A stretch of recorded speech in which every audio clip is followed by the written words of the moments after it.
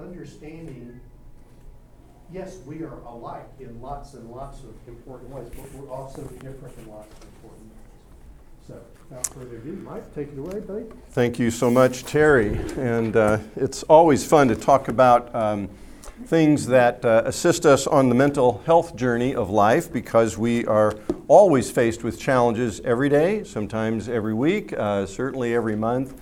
And you can look at your life and the emotional waves that go through, and sometimes are really deep and sometimes they kind of level off.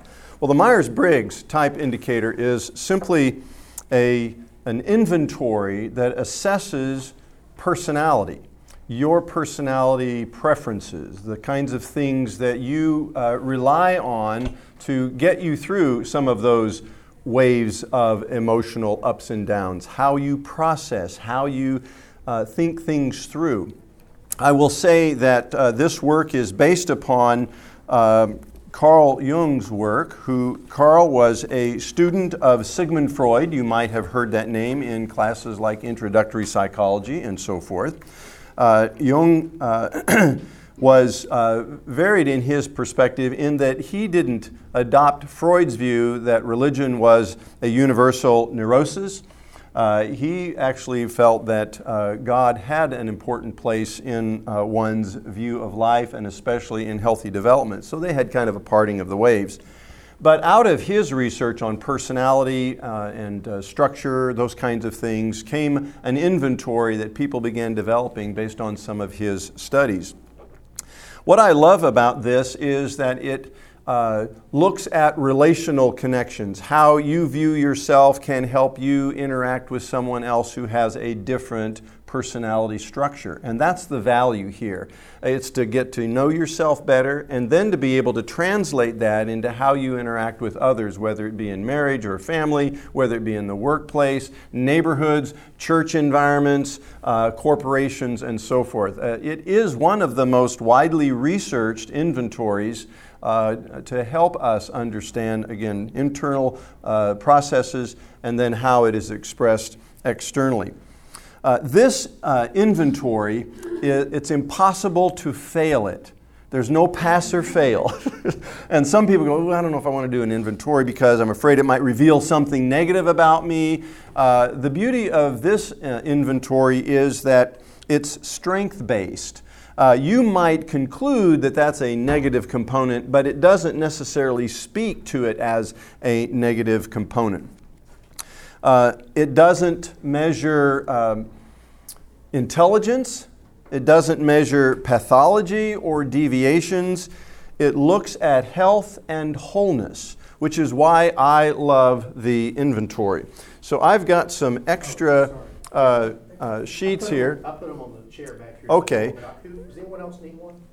There are some pens and inventories that I want you to be looking at. We're going to do just a brief seminar today, and so I'd like you to have one of those. The reasons for using it is, first, to affirm who you are.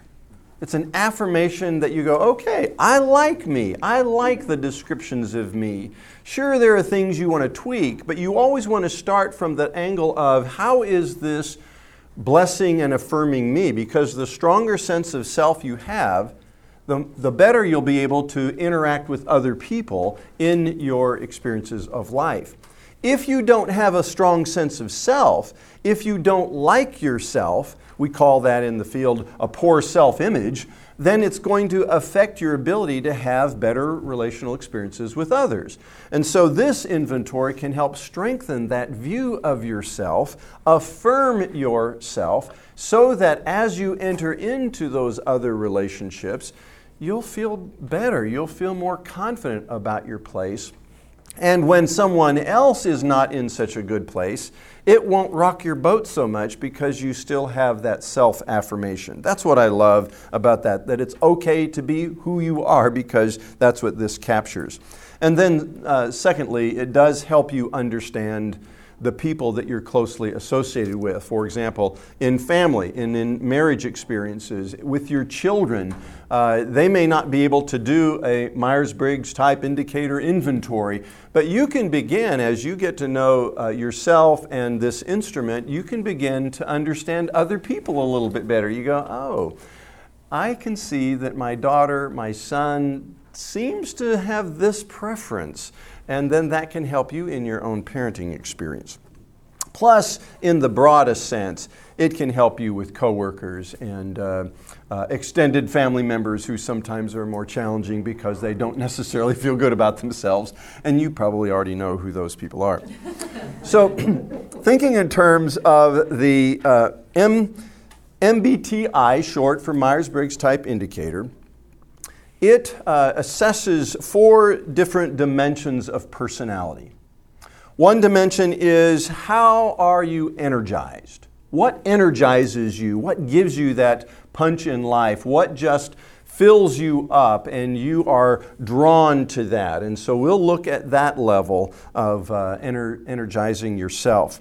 Second, how do you gather information about the world in which you live? How do you process that? What goes on between the ears? What are the questions you ask? Third dimension is how you make decisions. Again, what is your decision-making process? Again, questions that you ask, what you gravitate toward in that process. And then the fourth is, how do you interact or deal with the world about you? And each of those 4 dimensions will produce a 4-letter type. How many of you have already taken the Myers-Briggs Type Indicator? So many of you already are familiar with it. That's great. We'll just kind of breeze through this. I did send out a link earlier for those of you that we had email addresses, and if we don't have you on the email list, I think there's a sheet going around. Please make sure that you're on that.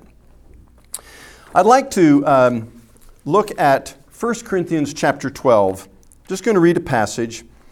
I think this passage captures for us on the spiritual level the value of difference, the value of having preferences, gifts, etc., that don't require everyone to be just alike. So we'll look at, begin with verse 4, 1 Corinthians 12, verse 4. And I'll read down through verse 12. There are different kinds of gifts, but the same Spirit. There are different kinds of service, but the same Lord. There are different kinds of working, but the same God works all of them in all people. Now to each one, the manifestation of the Spirit is given for the common good. To one there is given through the Spirit the message of wisdom. To another the message of knowledge, by means of the same Spirit. To another, faith by the same Spirit. To another, gifts of healing by that one Spirit. To another, miraculous powers. To another, prophecy. To another, distinguishing between spirits. To another, speaking in different kinds of tongues. And to still another, the interpretation of tongues. All these are the work of one and the same Spirit, and He gives them to each one just as He determines. The body is a unit. Though it is made up of many parts, and though all its parts are many, they form one body, so it is with Christ. So you know by just your experience in life that people have different gifts. Some have the ability to stand up and make presentations easily. Others have gifts of service. Others might have gifts of wisdom. Some might have gifts of administration. And you can see Scripture full of how God identifies that all of these different gifts are at play. I like to translate that to our experience with personality. Personality is a gift. In fact, when our first daughter was born, in the womb, before she was born, I could tell her personality was already evident. Very mild. There was something about music that soothed her because we played Brahms lullabies, we played classical music, and you could tell that whatever she might be experiencing in the moment, that was influencing her. And she is, if you know Rebecca, she is this calm, kind of evil, even. That's my second one. Oh my goodness, this is being recorded. That's not true. Let me scratch that. Not evil, even-tempered child. Our second one, in the womb, there, you could kind of tell she was wrestling and she was doing somersaults, and it was just kind of fascinating. And when she was born, Miranda was this rather energetic, active young lady, and she still is today, and she is not evil. Let me clarify that since this is on recording. Okay, so you have before you that sheet. Go ahead and turn it over.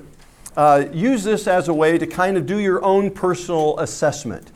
Some people will ask, so does my personality change over the years? Like years ago I was this way, but now it feels like I'm more this way. And I would suggest that your personality structure is basically the same. Often if you're very close to that center line, you may go back and forth because you don't have strong preference. But I will tell you that I test out as an ESTJ from the very beginning. However, because of my experience, my age, my counseling practice, I have adopted a more an NF quality that is expressed more easily because my language shift. I'm sorry? We need chairs. Okay, leave your dollar by the door. Yes. I'm kidding. So there might be that you are developing and have trained yourself into some of those other components or dimensions of personality. So do you change? Not so significantly. If you're an extrovert, you probably won't quickly or over time become a strong introvert unless there could be an accident, there could be brain injury, there could be other circumstances that might contribute. But for the most part, it doesn't really shift. So in the upper left-hand corner of this, I hope you have some kind of hard surface to utilize, but sign your full legal name. Full legal name. Upper left-hand corner. I just noticed that it needs to be an N because I'm an INT. Oh, sure enough. I'm sorry. Okay, great. All right, full legal name, upper left-hand corner. Now, in the upper right-hand corner, change hands with your writing instrument and write your full legal name. Other corner. With your right hand? With your opposite dominant hand.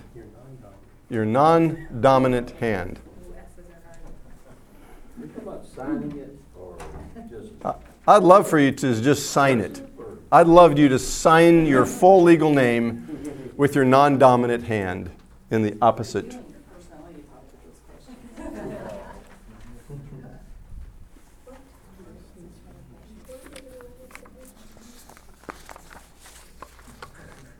All right, so that is an exercise. So let's have a conversation. I could tell as soon as I asked you to switch hands, some of you kind of screwed up your face a little bit, some of you started giggling, some of you had all kinds of different experiences. What was it about going from your dominant hand to your non-dominant hand? Tell me a little bit about your experience. Didn't feel natural. Didn't feel natural. What else? Really had to think about it. Had to think about it. It's like the letter E. How do I don't even know how to form it, right? Okay, had to really give energy to thinking. What else? Make me feel kind of weak. Like, oh, I can't even write my name with my left hand. Exactly, yeah, like perhaps a little frustrated, challenged, awkward. More effort. It took most of you 4 to 5 times longer to sign with your non-dominant hand than your dominant hand. In fact, I could have turned the lights out, blindfolded you, and asked you to sign your full legal name, and it would have probably looked very similar to what it does now because you don't have to think about it. You've been doing it so often, it's natural, it is your preference. Now, some people who are ambidextrous and they kind of have fun with going back and forth, that's a little bit different. But for the most part, this represents how the Myers-Briggs type indicator is capturing what your preference is. You just do it automatically without thought. It's not awkward. You can do it with your eyes closed and blindfolded in a dark room because it's just how your natural personality emerges. But when you, hold on, when you try to move over into some of those other dimensions, now you realize, wow, this is more awkward. It's more time consuming. I have to give more effort and energy. I have to think about it. I don't know how to do it automatically because I don't naturally act like an introvert. So I have to give effort and energy. Tees? And it's interesting sitting in the back, I saw almost everybody checking on the one next to them.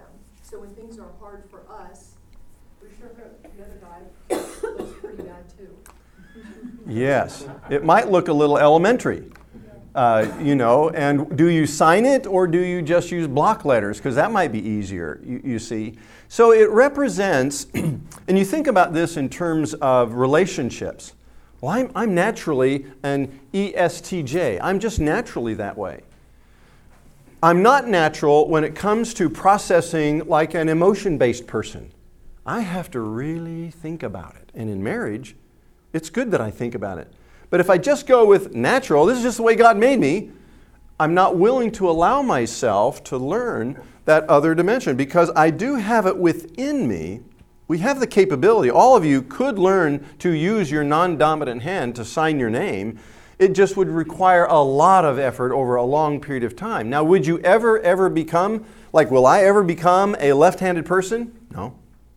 I'm always going to be a right person, even if I lose this arm. My brain will automatically want to use that, but it's just no longer available. So hopefully that gives you a little bit of foundation on how the Myers-Briggs can help you understand your preference part and then open your eyes, your mind, your heart to the possibility of what can I learn about this component because that's not my natural preference side. So we're going to go through these 4 dimensions. I'll move through them pretty quickly so we can have a little conversation at the end. So first line, extroversion, introversion line. And some of this, Dave, may sound a little similar because I think I've probably borrowed some of your stuff. Dave does a lot of Myers-Briggs trainings, and so some of the things I've held on to as really good stuff. I stole it all too. Yeah, well, we kind of do this. Yeah. Now, when I go through this, keep in mind I'm looking at kind of the opposite ends.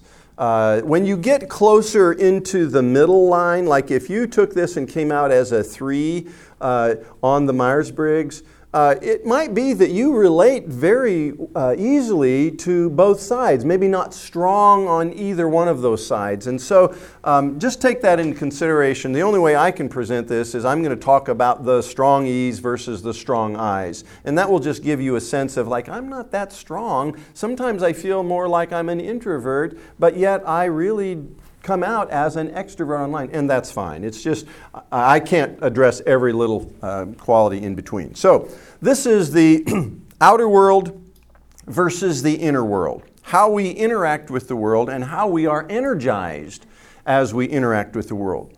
So extroverts are looking outward at people, at things, at activities. They're this kind of a person. They engage this kind of an experience. It's the outer world.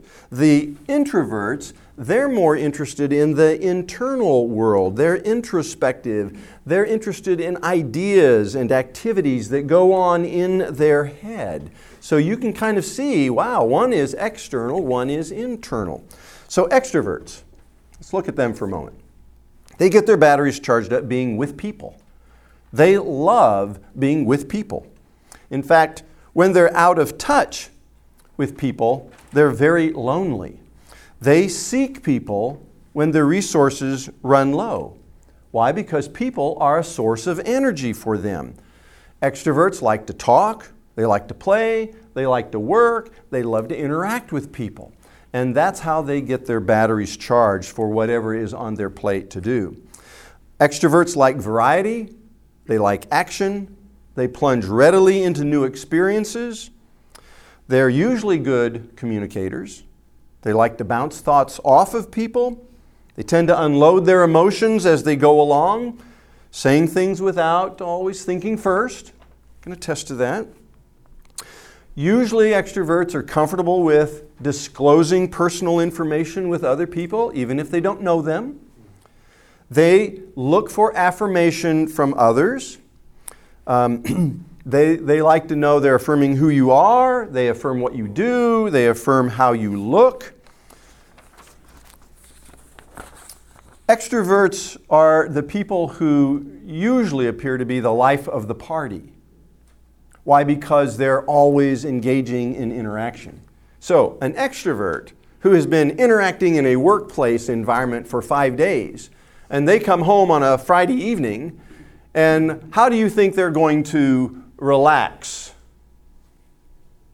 Where are we going tonight? Who are we going out to supper with? Hey, what do you say? Let's go to Joe's. He's having a party tonight. It's just because they think in terms of, I really need to get energized. I've been using a lot of energy. I've had a lot of planning and detail work. I've been a little drained. I was on a business trip and was mostly doing quiet back, not upfront kind of work. I need to get my batteries charged. All right, so that's the extrovert. So the introvert, how do they process? Or how do they get energized? They experience loneliness in a crowd often. They need solitude to recharge their batteries. They prefer one-on-one or small group kinds of interactions. Why? Because usually there's less pressure to have to speak up. They can actually be quiet in a smaller group experience. They like facilitating in-depth conversations in relationships. They like to go deep. They like quiet. They like concentration. They like meditation. They like to think a lot before acting, sometimes without acting. They seldom blurt things out. And disclosing personal information might occur gradually over a longer period of time, if they ever get there. They work contentedly alone. They can develop a high level of concentration and can shut out television, noisy kids, a spouse who's giving feedback on the day's experiences. They tend to bottle up emotions, though they're intense and passionate. Because they're so internalized, they may have more challenges with communicating effectively, but they are perceived as really great listeners. They may be less aware of other situations because of internalizing. That introspection shifts them from thinking externally to what's going on internally. And they may enjoy being around others for briefer periods of time, but too much people interaction drains them. So they're not energized by lots of external experiences with people. Now, the truth is, we all need solitude and we all need to have some level of interaction. I see them as gifts. Both introversion and extroversion are just gifts to relationships. Extroverts seem to be better in public settings, while introverts seem to do better on the more focused kinds of interactions. Our Western culture does seem to give preference to the external side. I've never heard an extrovert say, wow, I just wish I was more introverted. But I've heard many, many introverts say, I just wish I was so much more extroverted, because they want to be more external in their interactions. Our older daughter, as I said, is an introvert, and tried to get her engaged in team sports throughout her young life, and she just never seemed to really engage. But in high school, she got into a sport that was just perfect for her. You want to guess what it was? Chess. Good guess. Rowing. Cross-country running. Because this is like in your own internal world. Now, there's a team waiting to welcome you when you cross the line, but she loved it because it was just a lot of internal time. And I just think that's so fascinating. You know, I would rather be involved in a team sport. But anyway, that's introversion, extroversion. Let me give you some cue words, okay? This will be extrovert. This will be introvert. Key words: sociability, territoriality. Interaction, concentration. External, internal. Breadth, depth. Extensive, intensive. Many relationships, limited relationships. Expending energies, conserving energies. Interest in external events, interest in internal responses. So as you listen to that brief evaluation of that first one, where would you mark yourself on that continuum, on that first line? Just kind of put a line where you think, this is kind of where, as I'm listening to you, this is kind of where I think I am. All right. Moving along. Next line, sensing, intuition line. Terry pointed out that on your line, actually it says I again. It needs to be an N, and we'll correct that. But that's because the I's already been used on introversion. All right, so this is opposite ways of finding out and gathering information about the world. Sensing people prefer to use the senses, eyes, ears, touch, etc., to tell them what is out there, what is happening. Intuitives, they prefer to find meanings in situations through seeing possibilities and relationships among things. They like to read between the lines. They like to see around the corner because they're imagining things beyond, outside of the box. Sensing people, here's what they want. They want facts. They trust facts. They remember facts. Just give me the facts, ma'am. Believes experience is the best teacher. So you trust experience. You can prove it because it's worked. We, S's emphasize what is happening and what has happened, because now you can have a pool of data that will help you. S's learn best by doing, by observing, by being there. They work steadily. They're good at precise work. These are the doers of the world. They're patient with routine details. They're basically concrete thinkers. Seeing is believing. They tend not to trust their own intuition or anyone else's, because again, intuition doesn't rely so much on the facts. And the sensing people they are the realistic, practical, they value realism in their world because it makes sense. It is what it is. Intuitives, on the other hand, they value inspiration. They like solving new problems. They like to think big, beyond. Let's not just go with the status quo. There's always good possibilities out here. Don't be stuck in this rut, but let's open our eyes to some new possibilities. They work in bursts of energies and enthusiasm with slack periods in between. They're good at abstractions and symbols, words and theories. They have vivid imaginations. They're innovative. What could it be like? What if?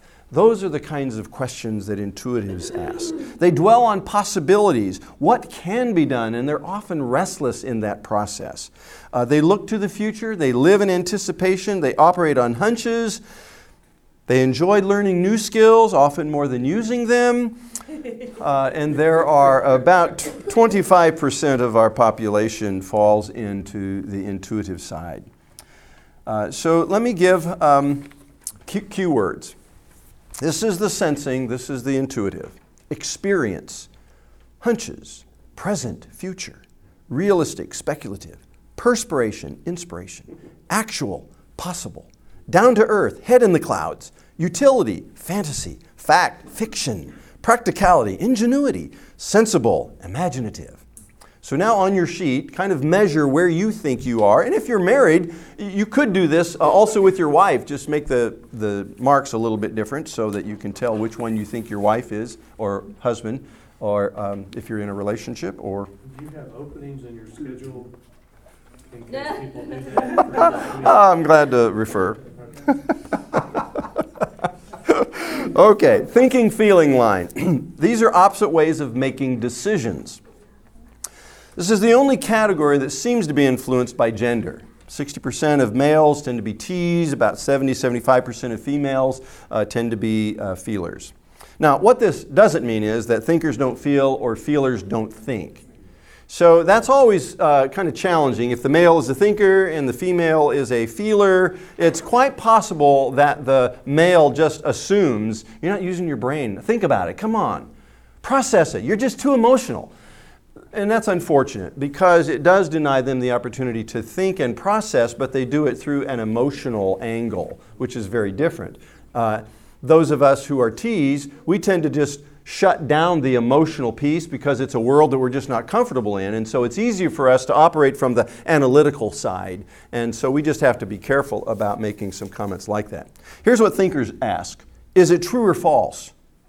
While feelers ask, is it valued or not valued? Very different questions. So, thinking preference people. They like analysis. They value logic above sentiment. Let the head rule the heart. Decide impersonally. It's more important to be right than to be liked. Now, you may have worked in work environments where the boss just made hard decisions. Sorry, this is life. But my kids, my family, my who, and this emotional thing, it's like, I don't have time for emotion. No drama, please. This is just thinking clearly about things. You see, that's the analytical side. So it's the goal, objective truth, independent of personality. That's kind of the goal for them. Interest is in things more than in human relationships. They may unintentionally hurt people's feelings. They might feel sad for a moment, but it's just like that's life. You just got to get with the program, and sorry about you hurting. They just don't necessarily process the emotional aspect of people's emotions. So they can get along without harmony. They may admonish people, again, because it's the right thing to do. You're not doing your job. I don't care if you're in a good place or not, or in a bad place or not. Sorry, this is a job. You got to do the job. And if you can't do the job, you got to quit. So sometimes it's just so calculated and so harsh, and we think, well, my goodness, there's no heart there. And that's what it can feel like. When you understand yourself, you can take into account some of these things and go, wait a minute, I want to be a people person. I want to make sure that I value who they are, even though we might process decision-making differently. So the thinking people suppress, ignore feelings because it's incompatible with logic. Except they attempt to win people with logic rather than appeal to emotions, objective and consistent. And I don't really have a modern example. I always think of Spock in the old version. He was just, there was no emotion whatsoever. It was just always analytical, straightforward. And so I'll try to keep thinking of someone. So if you can come up with someone who fits that, that would be helpful. Feeling preference people. They operate from the heart, much more tender-hearted in their decision-making process. They decide on the basis of personal values, whether it's logical or not. They evaluate from the viewpoint of agreeable or disagreeable. They suppress and ignore logic if it's incompatible with feelings. They value sentiment above reason. They're more interested in people than in things. They're naturally friendly, whether introverts or extroverts, sociable or not. They like harmony. They enjoy pleasing people. They're aware of other people and their feelings. And they're usually very skillful in the way they deal and interact with people. You want to have the feelers on your team. Now, thinkers often view feelers as just too emotional, irrational in decision-making. Feelers view the thinkers as cold, calculated, heartless, insensitive. I remind you, they're both gifts. We do have to learn how to utilize our gifts in the best way, not to just support our own private perspective or preference, but rather to think in terms of how do we cross over. Now, I am a T by Myers-Briggs description. A T, I will promise you, if you only operate on the T, it will not work successfully in marriage. It just won't. It will create a huge divide. So here's what I did.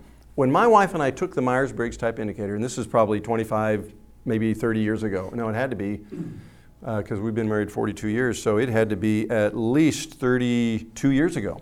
Took the Myers-Briggs.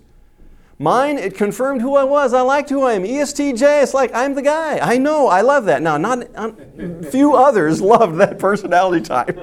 They were like, you're kidding me. You like that? And it did. It was confirming to me and affirming.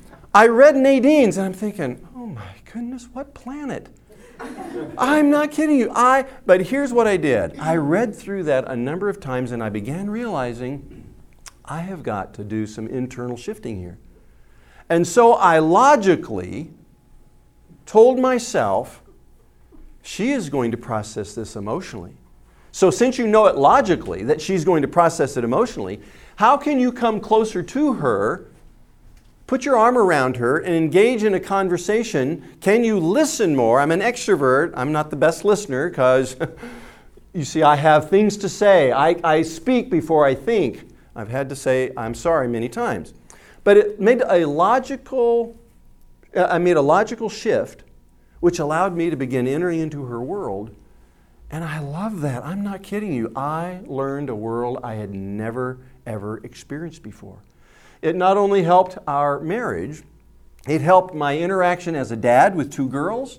And when my wife's mother moved in with us and lived with us for about 22 years, it helped me in that multi-generational experience, working with women, and in my therapy practice. It's just like sometimes I'll make a comment as sort of a supportive comment about what they just said to see if I can capture it. And it's so interesting when a woman says to me, "It's like you crawled into my head. How do you know that?" And I'm going, well, not because I really know you, but I've heard that and I can capture the emotional terminology. Now, that was just a logical shift for me because I'm still not a naturally feeling-oriented person, but I think I'm a pretty nice guy. Anyway, that's just me. Let's not vote on it. All right. Last line, judging, perceptive line. This is the most difficult dimension to hide. It doesn't mean one is a judge or the other is more perceptive. It's just different ways to deal with the world around us. Judging people like things settled and organized.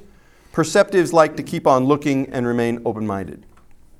You know what? I jumped a little bit because I'm out of time.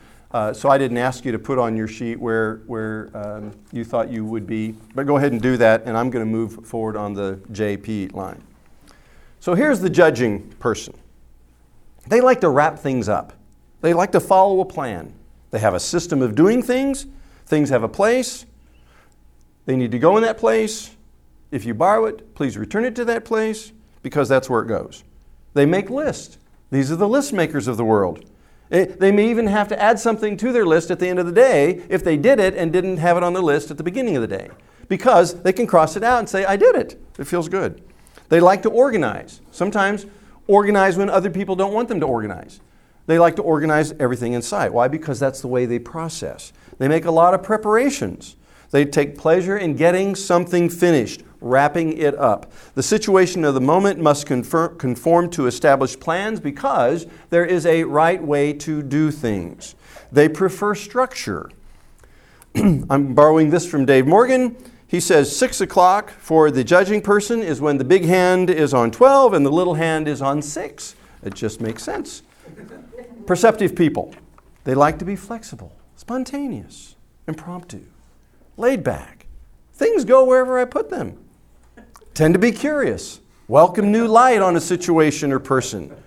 They keep plans, opinions, options as open as possible because you always want to be flexible in case something better comes along. Why nail yourself down to that? So they like that go with the flow kind of experience. They may postpone unpleasant tasks. They enjoy surprises. They tend to be good at adapting to changing circumstances. Why? Because routines are just too limiting. They adjust easily to the accidental and the unexpected. They take pleasure in starting something new, even though they may never finish it. Because it's the excitement of starting it. And then it's like, I get bored with that, it's too routine. So they go on to something else. For them, 6 o'clock, somewhere between 5:45, 6:15, you got some leeway in there, and so that fits for them. J's see P's as being disorganized, unable to set plans. They're wishy-washy. P's view J's as too rigid, inflexible, boring. I remind you, both are gifts. My wife is a P, I'm a J. A vacation for her, a wonderful vacation is set the week and then just head out west. Yeah. And we'll just stop where we want, we'll eat where we want, we'll go where we want. If we want to read those historical markers, we can just pull over. And I'm going, you're kidding me. What kind of a vacation is that?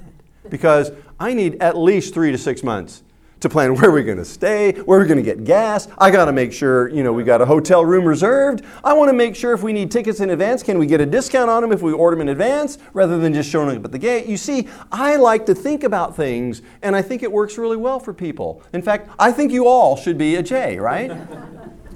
But there's something beautiful about that, and we've done some of her vacations.